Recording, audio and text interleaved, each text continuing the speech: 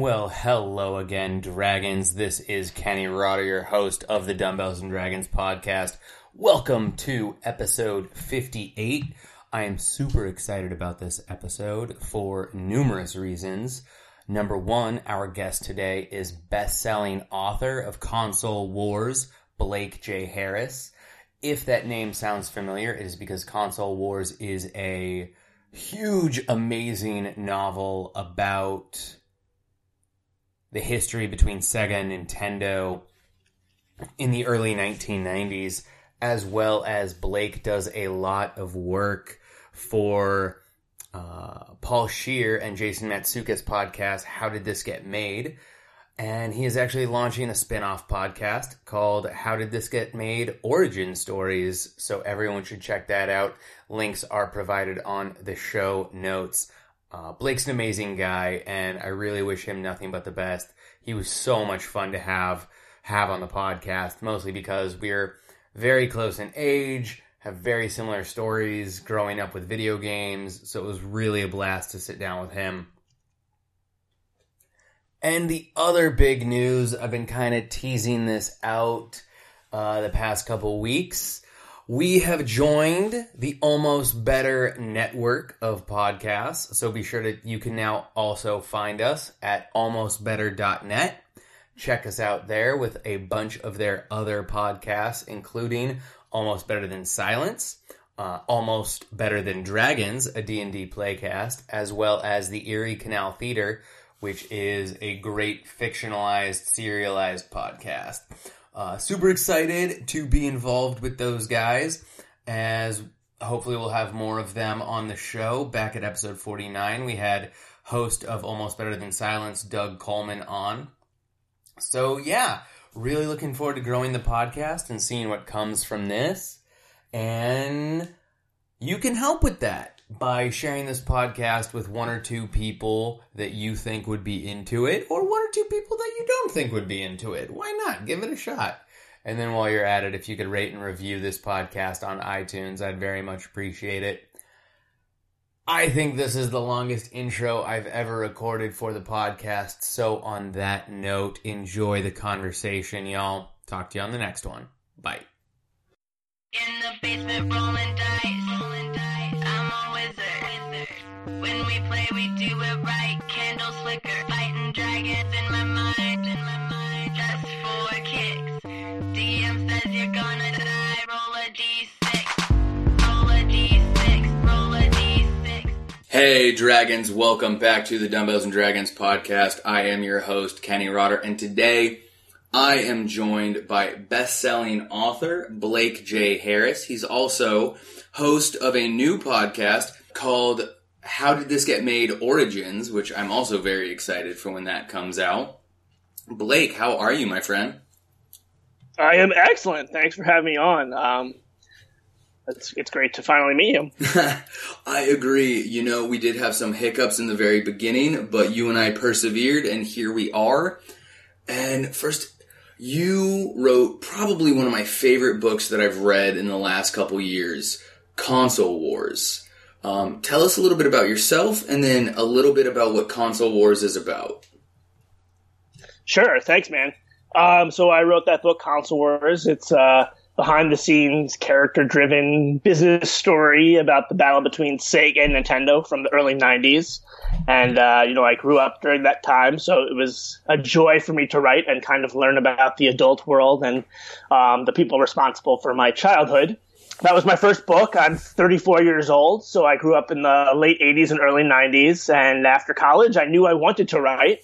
I worked as a commodity trader for 7.5 years, trading sugar, soybeans, and coffee for Brazilian clients while I was trying to get my writing career off the ground. And I'm pleased to say that it is off the ground. And I wrote Console Wars. I'm working on a new book, and I'm psyched to chat about whatever you want. Awesome, man. Now, you tried your hand at writing, obviously, before Console Wars. How did that go? Did you write anything that we would know? No, mostly just stuff that my mom would know, if she even remembers. But, yeah, so, I mean, kind of a quick bio of myself. I grew up in Westchester, New York. I actually grew up in the town of Chappaqua, where the Clinton family lived. And I guess prior to Console Wars, my biggest claim to fame was that my ex-girlfriend, my ex-sixth grade girlfriend, ran over the Clintons' dog. So that was probably what I was best known for, being the ex-boyfriend of someone from 20 years ago. By the time I went to college in D.C.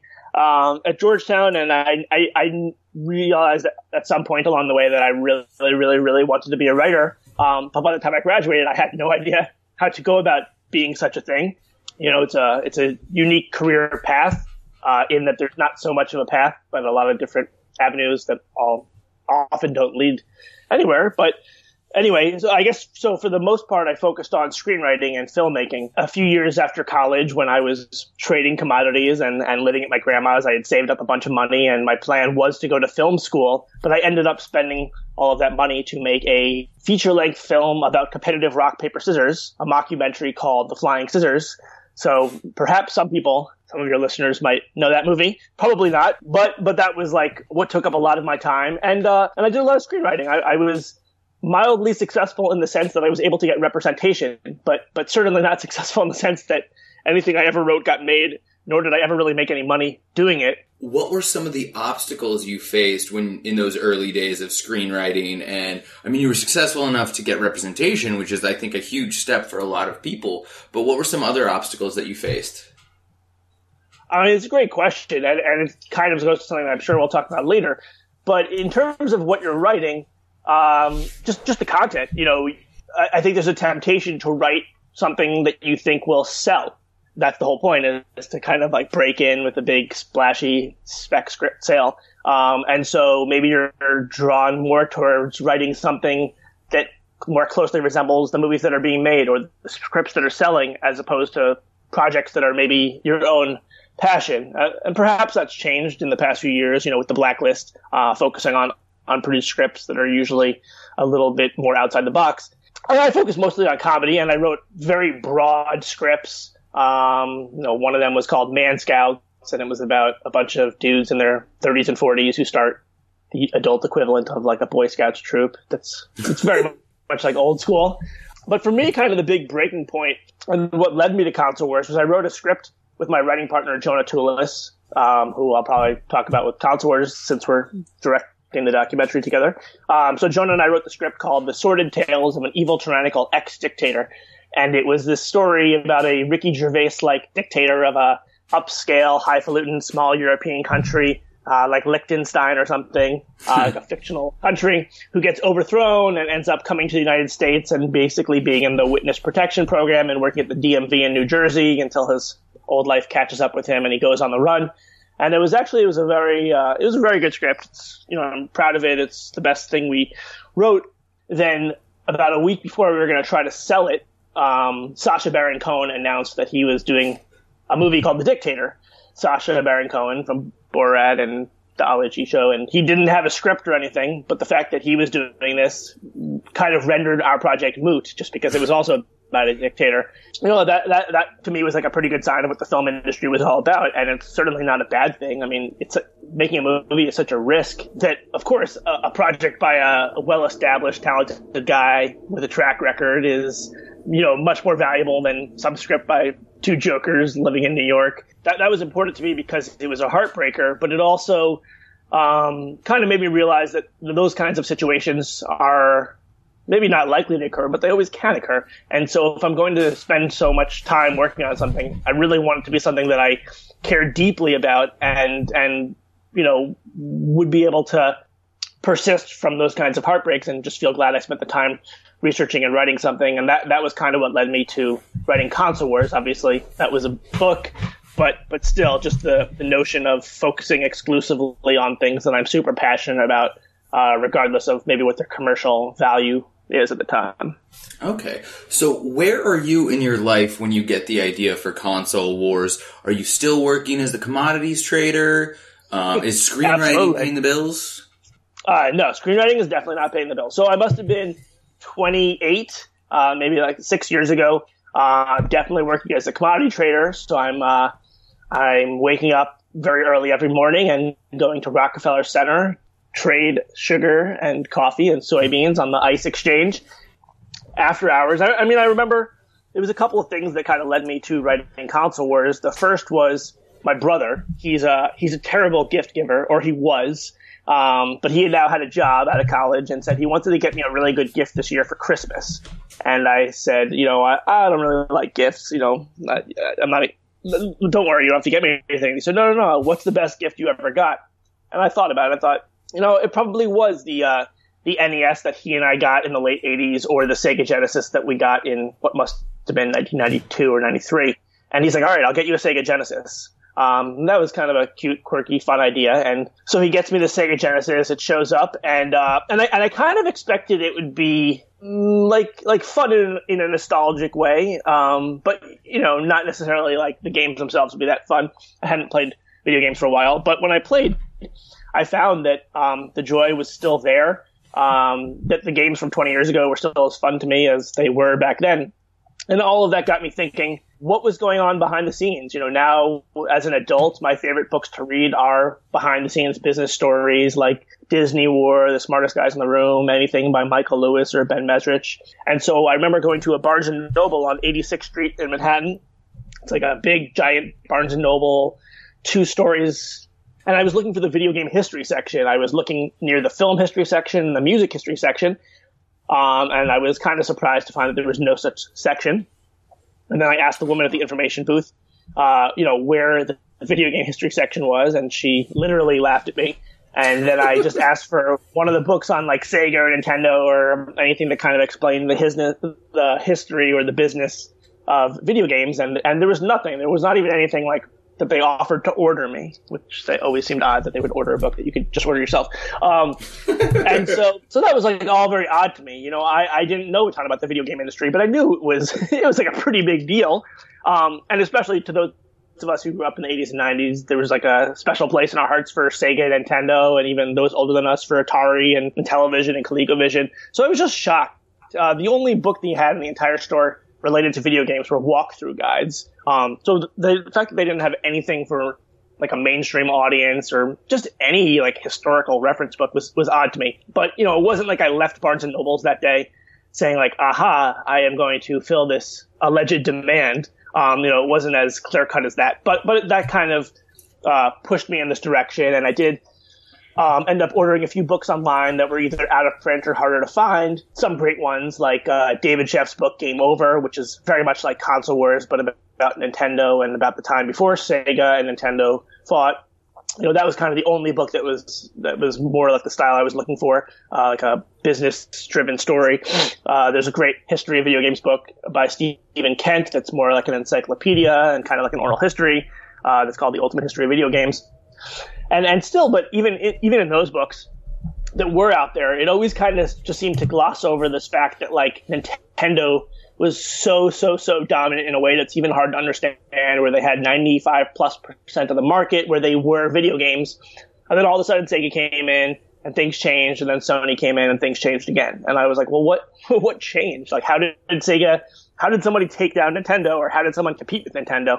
So that's what I was really curious about. I love a good underdog story, and I was really wondering what had gone on. It seemed like there was like such a fascinating time with the creation of Sonic and the release of Super Nintendo, and then all sorts of crazy Sega things like Sega CD and 32X, and then Sega Saturn, and Mortal Kombat and Street Fighter. Just all these words that evoke so many memories in myself, and I believe in others. And so kind of after doing research and just kind of like outlining a bit of the events that happened during that time without even really understanding why they happened or who made them happen, the only thing I could think of why there were not books on the subject was that it must have just been really boring behind the scenes. Like, that as much as I kind of imagined working at a video game company back then to be like working at Willy Wonka's chocolate factory, that, that these executives would have been like, nope, it was just like, punching a time card like any other job, blah, blah, blah. But then after starting to speak with them, I realized that was not at all the case, that for most of these people, this was the best years of their life, the best job of their lives, and they had so many fun anecdotes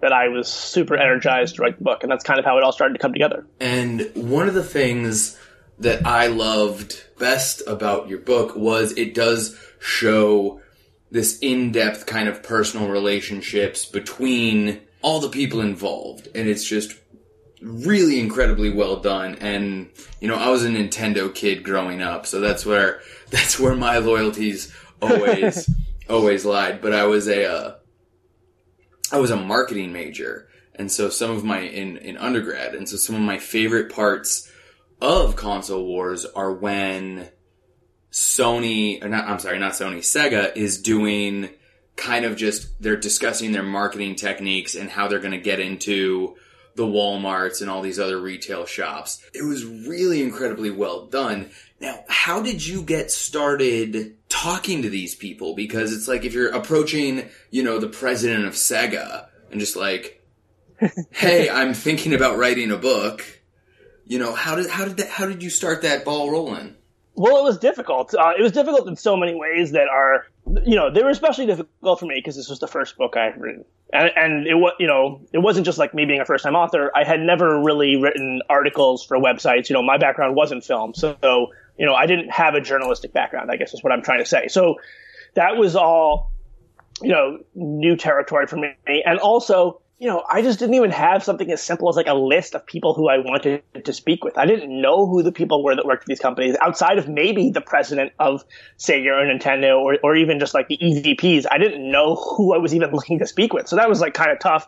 And to kind of even just map out in my mind or on the page, like how decisions were made, like who would I even want to speak with, or what would be the best way to try to get somebody to speak with me by speaking with former people that they had worked with. Amazingly, one of the biggest resources earlier on was one that I had made a lot of fun of and still to this day kind of make fun of. But, you know, LinkedIn, like what I thought was like, oh, Facebook for work. Who needs that? But, you know, I typed in Sega or Nintendo. I could just kind of look up the results and see who worked at Sega or Nintendo during the times I was looking for, you know, ideally like 1990 to 96, but pretty much like any time between like 1985 and 2000. You know, kind of to your point about the fact that like, I'm just kind of reaching out to them. I can't say, hey, I'm the author of these articles or this book.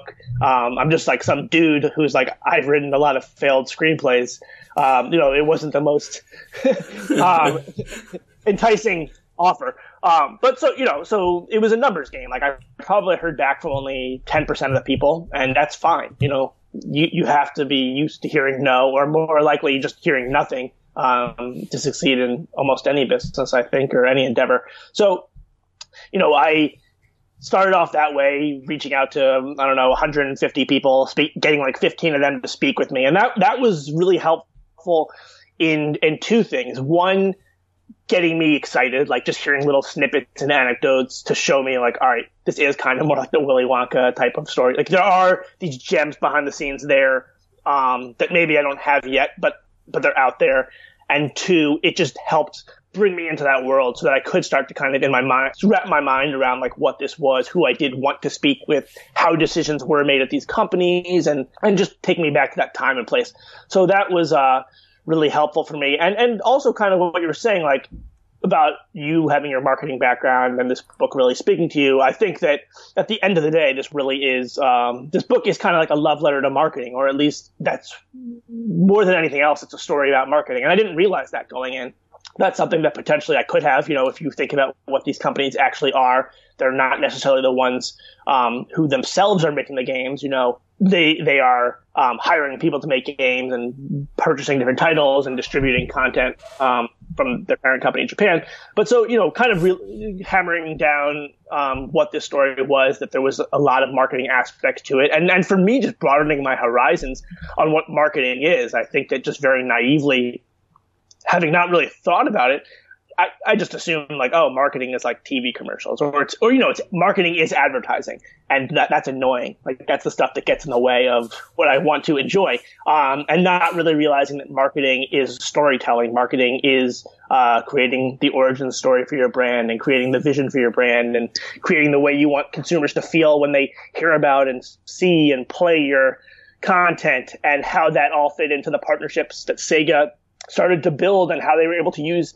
that underdog story and narrative and their vision for video games to really change what video games were. So, you know, it was an eye-opening experience for me. When you were growing up, were you partial to Nintendo or Sega? Did you draw a party line, as it were?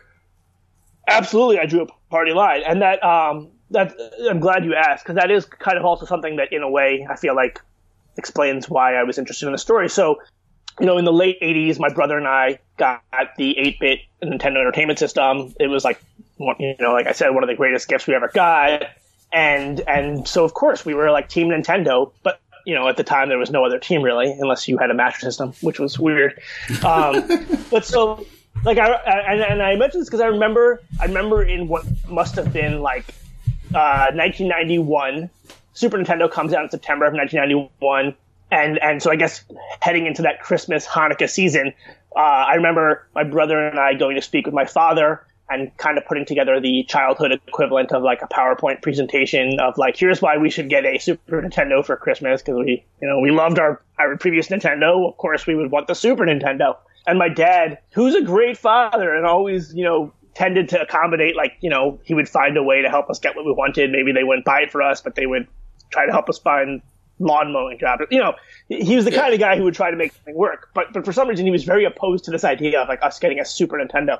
And he said, we're not going to get you a Super Nintendo because Nintendo is just going to come out with a super duper Nintendo, then a super super duper Nintendo, and like you're always going to want it. And so, you could say my father did predict the next 20 years of gaming, but I think that more so, like, his point was symptomatic of how a lot of parents felt around that time in video games when this was all kind of new, and it really spoke to the fact that that the Super Nintendo was not backwardly compatible.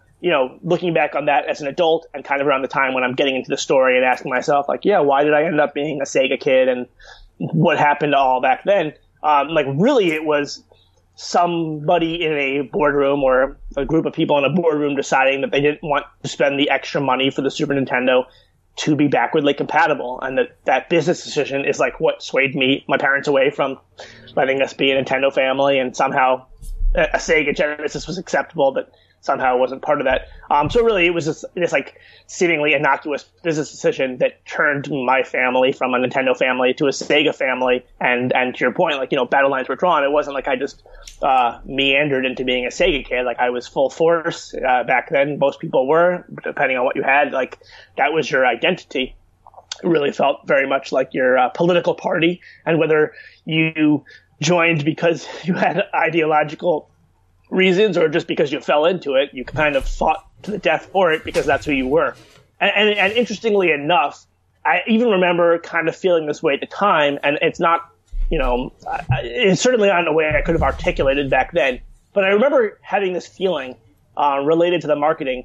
I probably didn't even know what the marketing meant, but like kind of this feeling of like, I'm a Sega kid, I'm cool, Sega does with Nintendo, and welcome to the next level, all those like quick cut MTV like ads. But I kind of remember feeling like, even though I was that, and that was like my supposed identity, that like I didn't deserve that. Like I wasn't really deep down a Sega kid. I wasn't really like a cool kid. I was much more of like a Mario kid, like slowly plodding around and just kind of like exploring things. But so I just remember feeling this like strange dissonance with the marketing, where it was working effectively. It was making me feel like I was something different, but part of me was like, no, that's not who I am. So on some level, I felt somewhat conscious of what was going on, but certainly not in a way I could have ever articulated back then. No, I'm absolutely with you on that. And I remember, I'm a hardcore Nintendo guy. What was your background? How'd you end up on Team Nintendo? Well, I always had I remember when I was like 6 years old, I had the NES, and I would run home from school every day to play it. And my mom was always like, no, you need to drink a glass of milk before you can play video games. So I would just like chug just a full glass of milk, which that talent subsequently helped me with beer in college. But then I remember saving up all my money and going to Best Buy, and I had a choice between the Super Nintendo or the Sega Genesis. And they had demos available of both. And I'm sitting there as a kid, and I'm trying to play the Genesis, and they had the 6 buttons on the front. The A, B, and C, and I think the X, Y, Z buttons. And for some reason, I just could not get comfortable with the grip and moving my thumb all the way to the right to hit those buttons. So then I demoed the Super Nintendo and I was like, oh, this is a lot more comfortable. And so I emptied my bank account at like 10 years old and bought myself a Super Nintendo. Awesome. And that was it. It was merely comfort of the controller for me. And did you ever regret it, or did you ever feel like you were jealous of what the Sega kids had, or did you have a friend that had a Sega that you would be able to play those games? Like, what was your relationship like with Sega after that? I didn't really care because I think even at that early age, I was a completionist.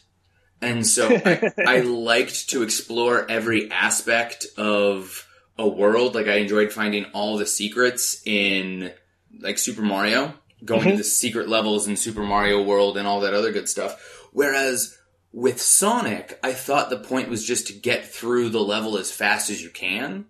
And so I knew I was missing a lot of stuff. I didn't really want to take the time to go back and search for it because I was like, I just wanted to do the down A or down B spin all the time. And so I just didn't get to explore the worlds. And I was like, well, this is kind of... Sadly, I was like, okay, well, this is kind of a one-trick pony. I'm going to go back to Mario because now he's got a cool dinosaur. And that all makes sense. Yeah. And I am a hardcore Mario fanatic. Like, I love my platformers. The closest thing that has ever tried to take me away from Nintendo has been Crash Bandicoot. And even that, I was like, no, I want my little fat plumber. Yep.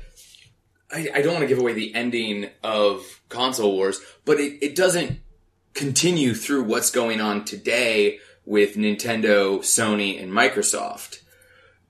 Do you have any... Sure. Do you have any plans to write a continuation so we can kind of see what's going on with Nintendo and how they're dealing with Microsoft and Sony? No plans, but definitely an interest or curiosity, which is ultimately what created Console Wars. And so whether that means something I would write or something I would just love to read, I hope that such a story gets written.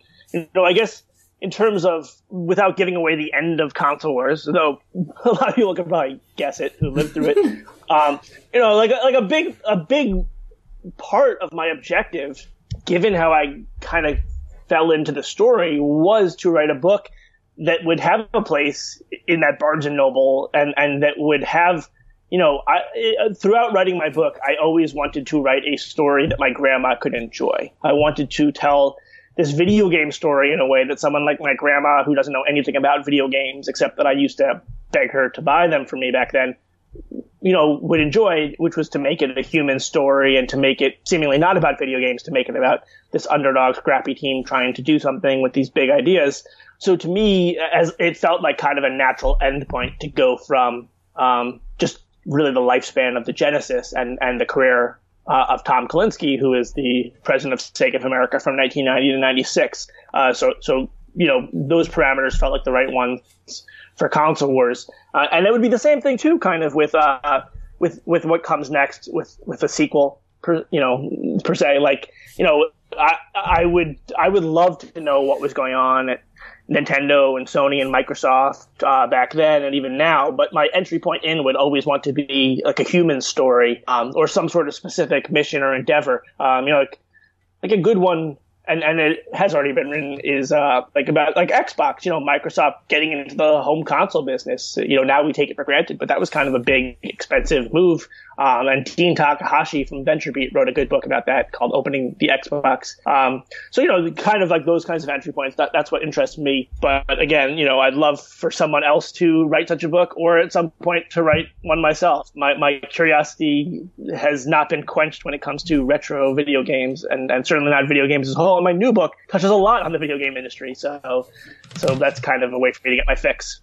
That's a great segue. Let's talk a little bit about the new book, which we were talking a little bit earlier. It's about virtual reality. It is, yeah.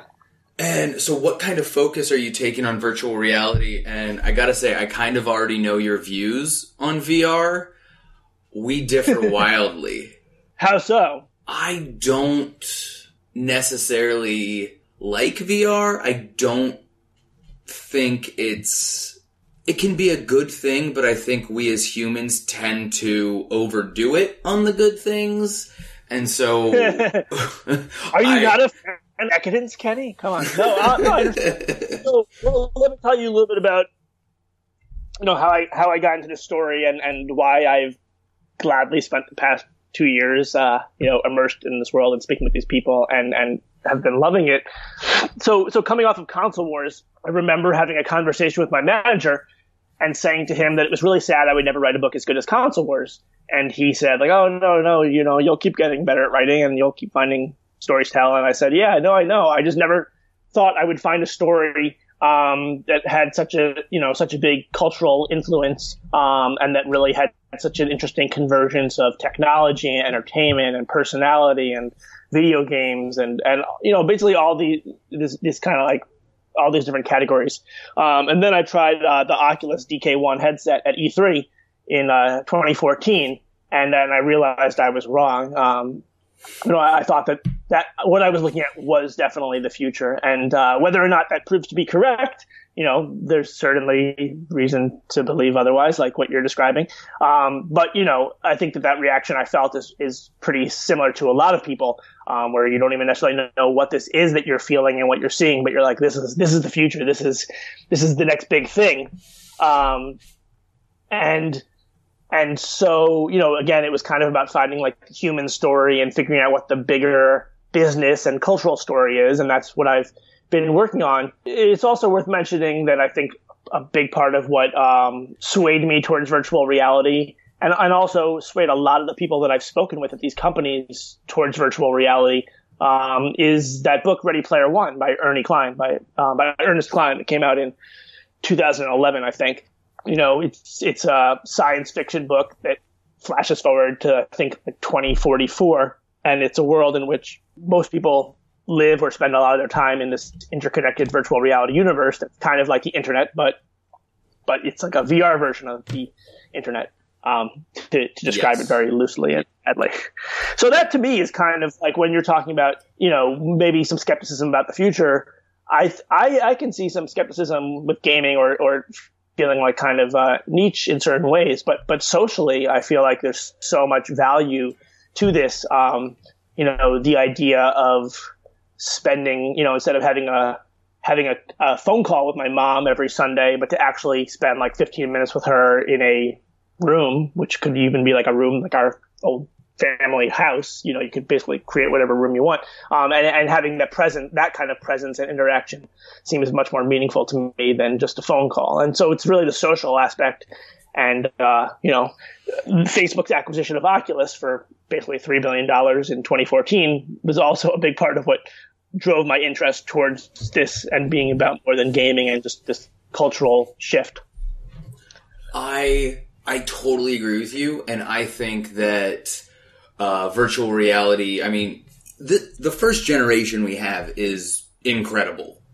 If you can call what we're dealing with now first generation, because I remember VR when I was like 12 years old, when you had this giant helmet on and you were walking through a giant 8-bit pixelated world.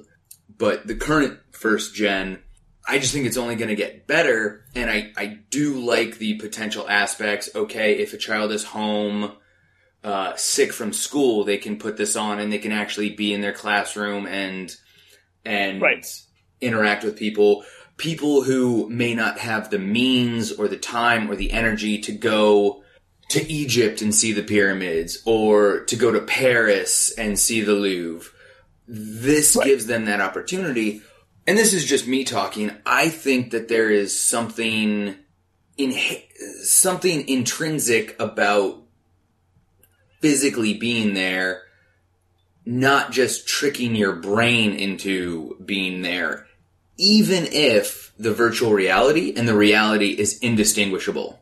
Sure. I mean, that's kind of something I'm curious to see when we go on, especially as these headsets get better, the resolution gets higher. And wondering, like, what is the value to the, real world versus a virtual simulation? Though, if you ask someone like Elon Musk, you might say that we're already in a virtual simulation of some kind. But it will be interesting. Like, like what are those seemingly like unnoticeable artifacts or the nuances that make something feel real? I don't know. These are all questions that I'm looking forward to exploring as we get there. But part of what really fascinates me about this story, whether it succeeds or not, though obviously I'm someone that's kind of bullish on it, is like this idea of if you and I are both talking about it now, like this is the first generation, and 5 years from now we'll have a better idea, or 10 years from now it'll be so much better. But this idea of like inevitability, like it's not necessarily inevitable, and to get to that 5 years from now or the 10 years from now, the companies doing it are essentially just going to keep losing money. I mean, none of these companies are making money at this point because it's such a small install base. It's such an expensive R&D project. So what is driving them to do this? Like, why? They don't have to do that. It's not like there really is this inevitability that that's what's going to happen. And so kind of looking at it again from like a business perspective and a marketing of this technology and a product development perspective, like what is it that is creating this sense of inevitability, which becomes like self-perpetuating? So that's been really fascinating to me, and something I didn't necessarily realize early on, because we'd all kind of think like in the back of our minds, yeah, this is the future. But again, as you pointed out, in the 90s, we put on these stupid, clunky headsets and thought this was the future. And those two, like, as bad as those VR experiences were in the 90s, they weren't like that much worse than if you look back at the blocky polygon graphics of the Sega Saturn or the PlayStation. Like, they were somewhat comparable. So, it's not like they were that much worse than the best video games at the time. Like someone could have kept investing millions and tens of millions and hundreds of millions and billions to keep that trajectory going, but they didn't, because it was not profitable then, and nor is VR very profitable now, but people are still making the investment because of the hopes that we'll get to, that, like, quote unquote 10 years from now and have something really magical. As technology advances, we're going to get better and better VR for cheaper and cheaper, hopefully, if people keep making these investments. I go at it with cautious optimism. Sure. I mean, who knows where it will go? And, I believe in it and I'd like to see it. But even if for some reason VR doesn't happen or doesn't happen in the way that I'd like to see it happen, I still think that once again, it's a very interesting story, essentially starting off with this 19-year-old kid, Palmer Luckey, who's working on virtual reality at a time when no one else in the world is really working on virtual reality, because all anyone thinks about with virtual reality is those failed projects from the 90s and even from decades before that. But, he's kind of too young to have lived through that, and he's really into retro consoles. And so he builds a prototype called the Oculus Rift, and then through a series of fortuitous events involving the legendary game maker John Carmack, and getting paired up with Brendan Uribe, who's a really savvy businessman and also a good marketing mind, who'd done middleware, basically launching this company Oculus, and in a short time creating this like grassroots excitement for virtual reality, and then selling the company to Facebook, and now seeing a company like Facebook, who's never made hardware before, or never successfully made hardware before. They did have an attempt with the phone, and seeing how they've approached it, and how other companies, other big Silicon Valley companies like Google and Microsoft and Sony also, though not Silicon Valley company, seeing how they've responded and how this ecosystem is being built. It's very fascinating. I'm really looking forward to this book. Maybe it'll change my views on VR. Yeah, well, I think that kind of where we seem to be headed at this point in time, kind of like a little bit of a revised vision that's a little bit different than Ready Player One. And, this is not like trade secrets or anything. This is like, you could see this described as like the end of the 10-year roadmap that Mark Zuckerberg described at the Facebook F8 conference, is essentially a pair of glasses, like eyeglasses, that does AR and VR, that does augmented reality and virtual reality. And so maybe that's a little bit less, maybe that overcomes whatever inherent qualms you might just be feeling, because it's not necessarily trying to trick your brain so much. Like, you're very conscious of the fact that you're in the real world, and part of what these glasses do is the computer vision and the mapping of the environment around you, and then creating virtual environments. We'll see where it goes, but it's definitely interesting. And I think cautiously optimistic is the precise amount of optimism to have at this point in time. Anybody, I'm sure that when you're pitching a VC, you need to tell them with certainty that this is absolutely the future. But I think that anybody that really believes there's some certain trajectory is kidding themselves. It feels a lot, just trying to capture this excitement in this story and this possibility and all these investments and what feels like, these lottery ticket-like companies of what will succeed and fail. It does feel similar to me of what I've read and heard about, the PC revolution of the late 70s and early 80s and the internet in the 90s.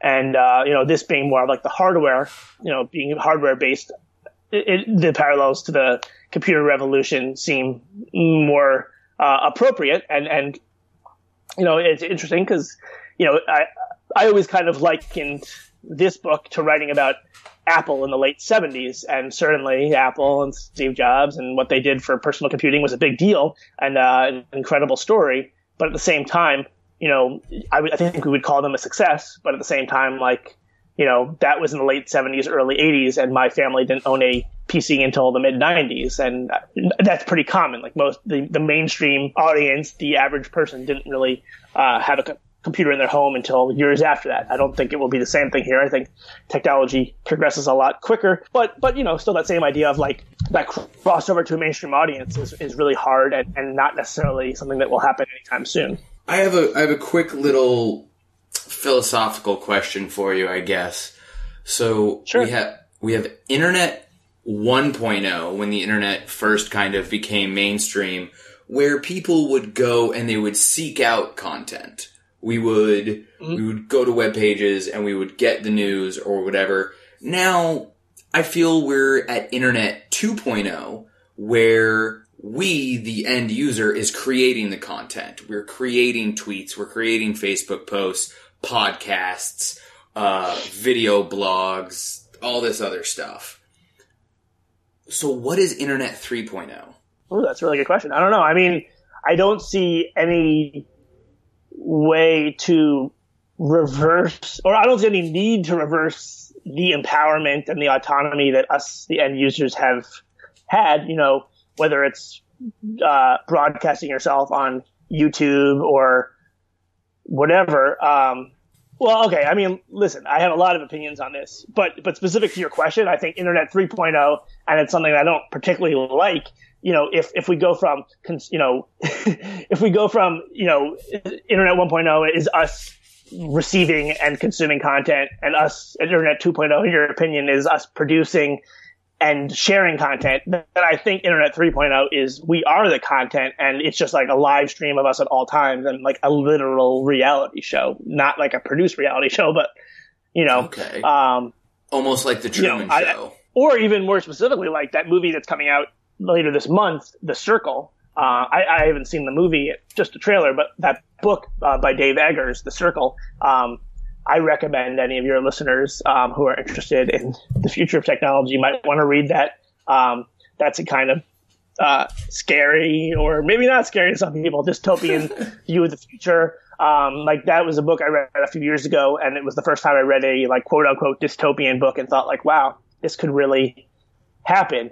And just the kind of things, it's scary if you're someone who likes the idea of privacy, though I think we all know that, the illusion, to some degree, privacy is illusion with all the data out there. But like, one example from that book that kind of struck me was this idea of like implanting chips into everybody. And, I remember when I grew up, this idea of like putting chips in people was like a big brother thing that we were all scared of. But as it's posed in the book by this like Google-like company, the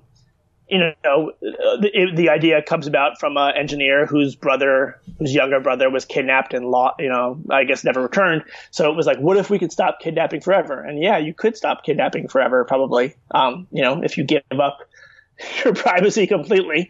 And so just those kinds of issues.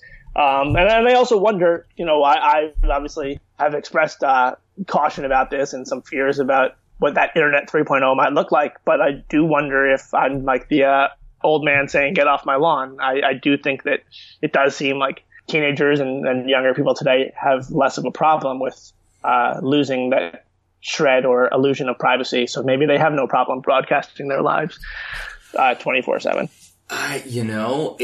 I've felt that way. I felt very similar a lot of the time, where I'm just like, I can't believe what people share these days, how people are just so lackadaisical with like privacy settings. And then people are surprised that they get fired over a Facebook post. Right. But it's going to be very interesting, and I actually will include links to all the references you've made with the books by Michael Lewis and then Dave Eggers, so people can just head to the show notes if they want to look into any of that for themselves. So let's segue to a little bit lighter of a topic than us just surrendering ourselves to our social media overlords. So what was your favorite type of video game growing up? Well, kind of like I alluded to earlier with me feeling like I don't deserve to be a Sega kid and how you described Sonic the Hedgehog. I am much more of like a Mario platformer guy deep down. Like I guess there's a completionist in me, but I also just love exploring and doing things slowly. And, I guess save for that like da-da-da-da-da-da noise when you're running out of time in Mario, there's not really that much urgency to how quickly you move.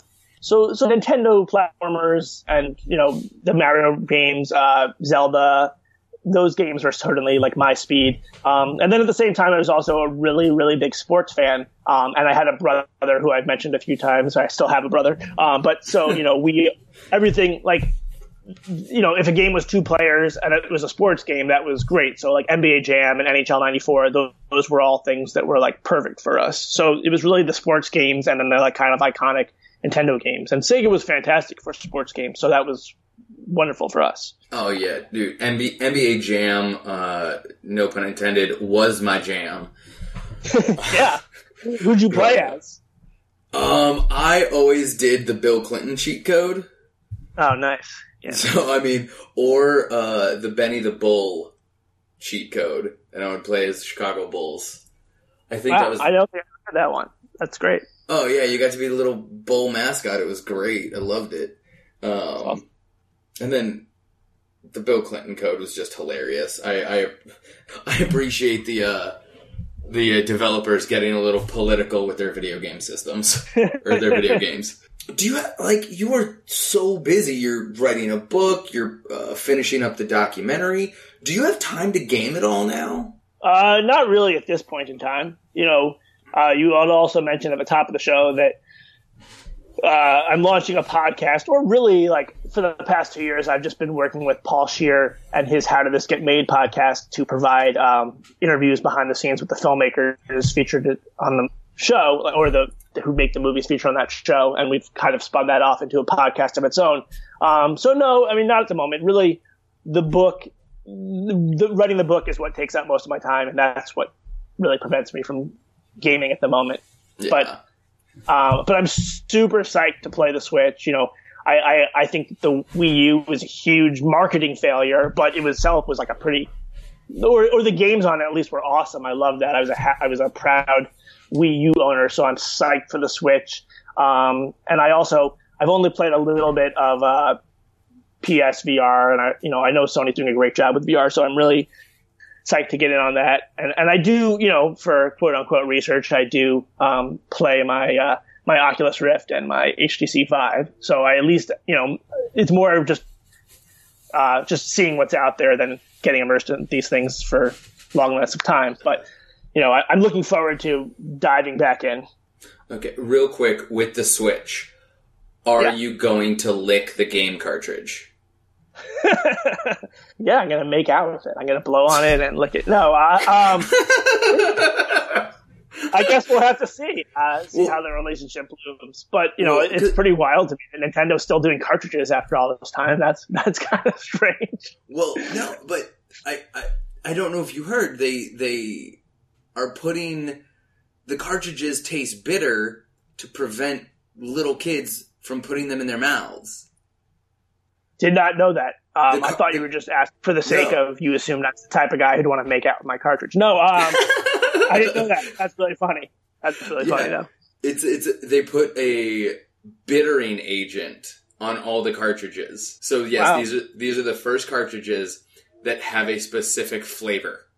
I mean, another way to prevent that would have just been doing digital downloads. Good for them for figuring out the bittering agent methodology. All right. I've been slightly irritated with them as of late, mostly because when the NES Classic was released, they either... And you couldn't find it anywhere, and secondhand it was going for it was a $60 system going for $300 to $500 online. Right. So they either didn't adequately predict demand, or they purposely withheld supply to drive up demand. Either way, I'm a little worried.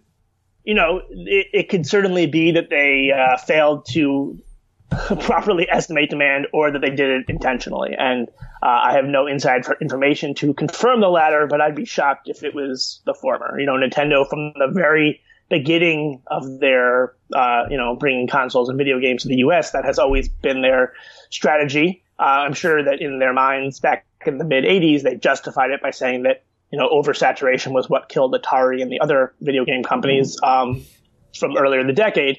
But at some point along the way, when you keep doing it with the NES, the Super NES, the Wii, Amiibos, with everything, you do start to, one, develop a reputation, and two, create a negative reaction with your consumers. And I think Nintendo consumers in particular, there's a lot of affection amongst us. A lot of us have fond memories of playing Nintendo when we were younger, and their IP is just so incredible that you have these strong relationships with Nintendo. And so, I would love to see that change on their end a little bit. I guess with the Switch, it's been a little bit better. They definitely do seem to play games with their supply, and do try to drive up demand in that style. And I don't know that really is an effective tool in 2017.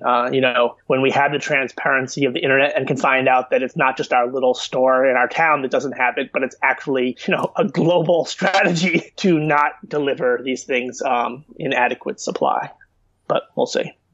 I would totally agree. I think that worked in the late 80s, early 90s, maybe even as far as the late 90s. But these days, it's all it does is kind of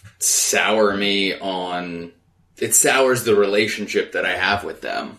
Right. I mean, and that's been one of the knocks against Nintendo that I think is kind of a fair knock. And something that they've changed a little bit even in the time since I started, I guess the 5 years ago since I started really focusing on them.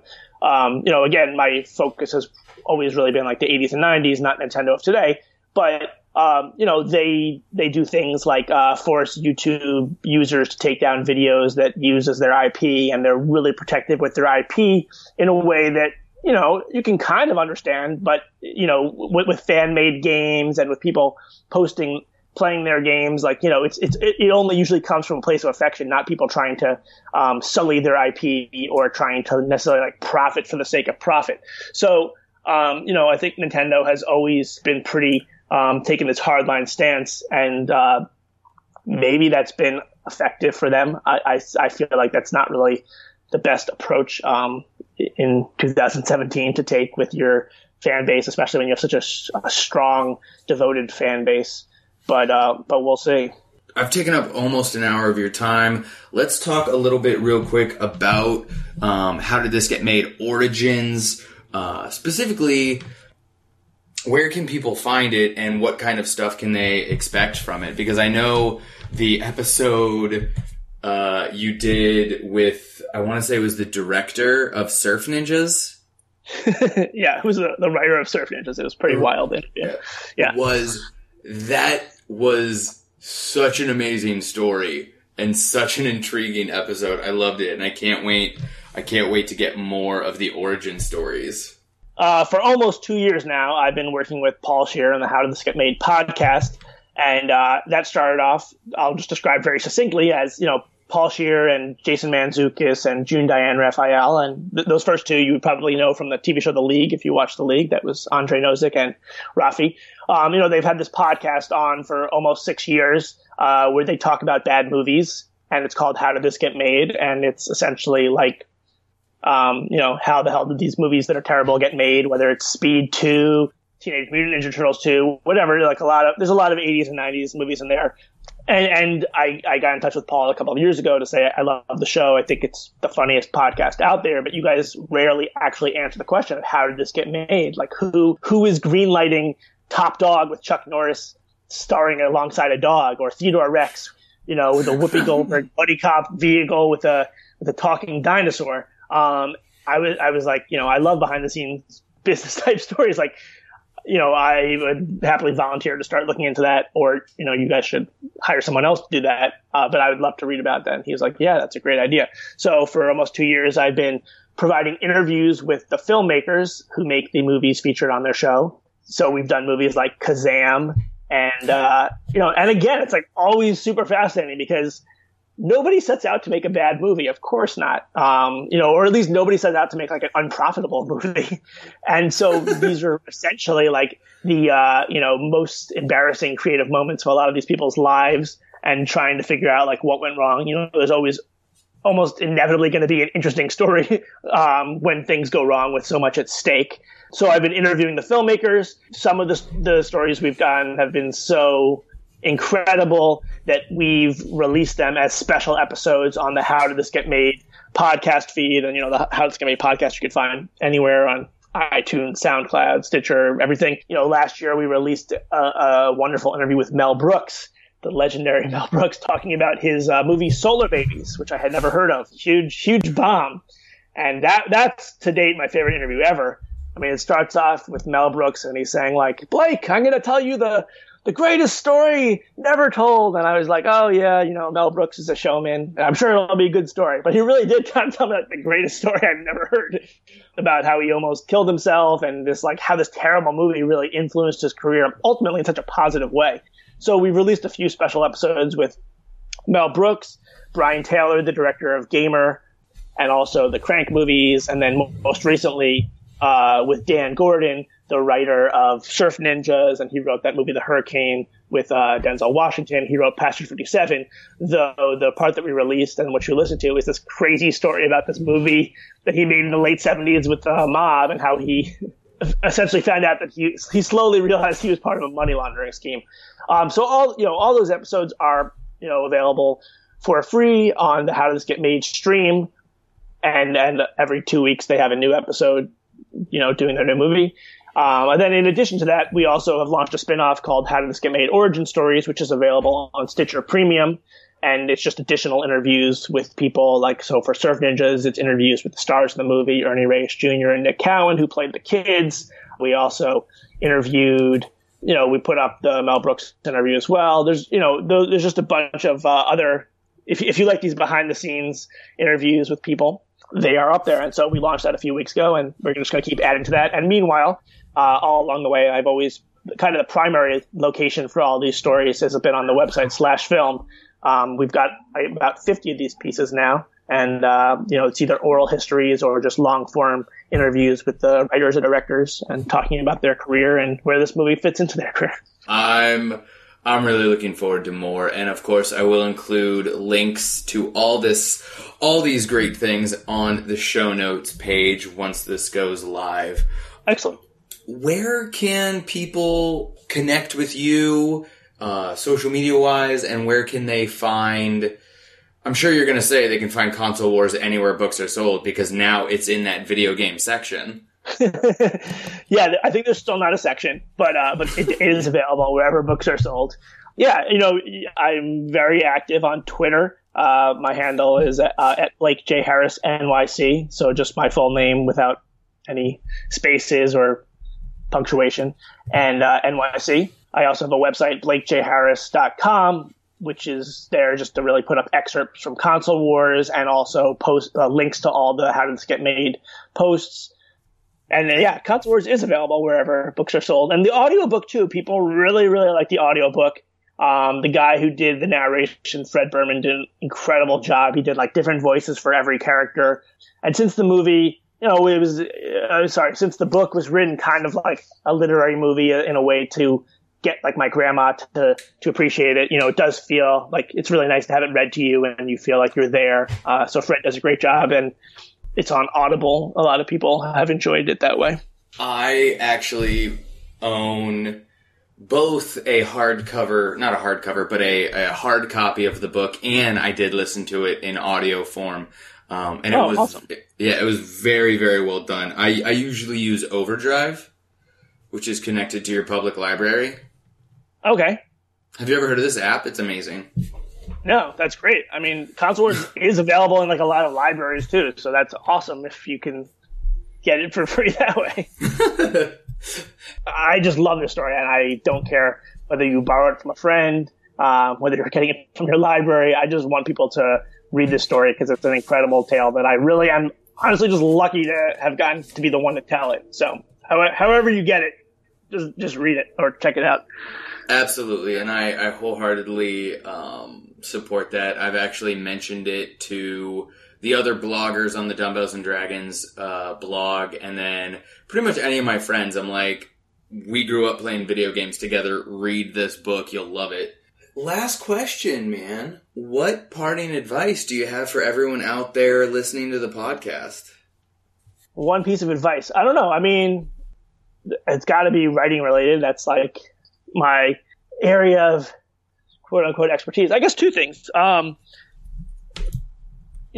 you think about writing as a profession, as something that not even like to make money on, like even if you're just thinking about my failed screenwriting days, but basically just the opportunity to work with people, or whether it's like starting to work with Paul Scheer and also or with Seth Rogen on the movie stuff. If you just kind of think about the relationship-based aspect to writing or to doing any creative endeavor where you're going to want to work with other people, whether it's content creating partners or distributors or from a marketing perspective, the best piece of advice I think I ever got was from an old manager of mine whose advice essentially boiled down to, you want to make people's lives easier. Like that, whether literally or just figuratively, everybody in Hollywood has a list of like the people you want to work with who make your lives easier and the people who are difficult to work with. And maybe, being difficult to work with doesn't mean that you're a diva necessarily, but it just helps to make people's lives easier to, and I say this, in terms of writing as well, with someone like me or other people who are doing, nonfiction journalism, you're asking, and you know this too, like, you're asking for an hour of someone's time. You're asking for something of someone else. Be conscious of that fact and try to make it easier. Try to work around their schedule. Try to ask, some people prefer interviews by email. Some people prefer to have questions in advance. Some people prefer just casual conversations. Basically just trying to always make it as easy as you can to the extent that you could still accomplish what you want, and what you need to accomplish, but just trying to always be on that make things easier list has been something that I try to abide by. And then in terms of the content itself, I think that we all have heard before to write what you know. I think that is, it's a great starting point. In my own personal career, what has served me well is to write what you want to know, to write what you're super curious about, to kind of take away that notion of like what is going to sell, what publishers or agents or producers be looking for, and think about what you actually care about, and that's what you want to tell. I think one of the kind of like no duh things with writing a book, but that I hadn't really thought about, is it's such a long process. Like if you're going to be spending 2-3 years or even 6 months or a year on a topic, writing about a certain group of people or about a company or about a game, it really helps if you're very interested in that game. It also helps too if those people are not assholes, and if you actually like and admire them. Though that's not necessarily a prerequisite, but like write what you want to know. There's a lot of things I could say about my Console Wars experience that I learned, and a lot of things that were revelatory to me by virtue of it being my first book and just by virtue of it being a unique story. But one of my favorite things to reflect on is that the book did take me about 3 years to research and write, with the first 2 years primarily just being research. And there really was not a single day during the 3 years where I thought like, oh, I got to work on this thing today.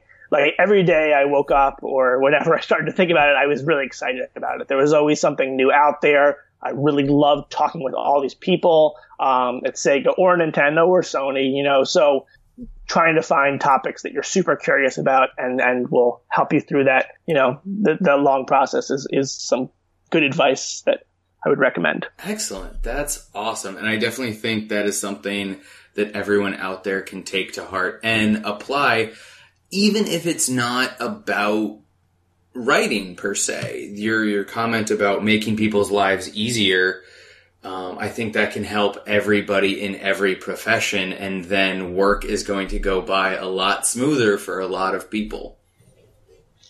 Yeah, I mean, even just with you interviewing me on the podcast, I had to cancel one time because I was sick, and you were very understanding, and I assumed that you were sincere in that understanding. But even if you weren't, it's probably better for you to be kind about it, because I was stoked for this interview, and it's better to go into these things excited and everyone on the same page than to let personal emotions disrupt these things. We all kind of want the same thing, to create good content and to tell fun stories. So don't let petty stuff get in the way. No, absolutely. And honestly, it's like if you make somebody's life more difficult, they're probably going to try to make your life more difficult, even if it's unintentional. That's a much better way of saying what I was trying to say. Like, I came into this site because you've been so great to me, and I want to give you and your listeners what you're looking for. And why would anybody, but it happens so often the other way, where some small thing pushes a relationship off balance and it just kind of escalates from there. No. Don't be an asshole a lot of times. That's what it comes down to. Whether it's because you're genuinely not an asshole or just because it's best for everyone. So that's my advice. I love that. And I think that's how we're going to leave it. The best parting advice is just don't be an asshole. All right. Blake, thank you so much for giving me some of your time today. I really appreciate it. I really hope you and I can keep in touch, especially as the new book gets closer and closer to coming out. I would love to just sit down and talk VR and philosophy with you at some point. Awesome. Although, that also sounds like a really cool book, Virtual Reality and Philosophy. All right. And for sure. I'm down. Everybody out there listening, I hope you enjoyed this one. I sure did. And we will catch you on the next one. Work out, nerd out. When we play, we go all night, eating Twizzlers, got my spell books piled high, learning new tricks, shooting lightning to the sky, roll a d6. Thank you for listening to the Dumbbells and Dragons podcast. Please leave us a review on iTunes as well as a rating. We would definitely appreciate it. And while you're at it, follow us on all social media at Dumbbells Dragon. That includes Pinterest, Tumblr, Twitter, Facebook, Instagram, Periscope, and Snapchat. Until next time, work out, nerd out.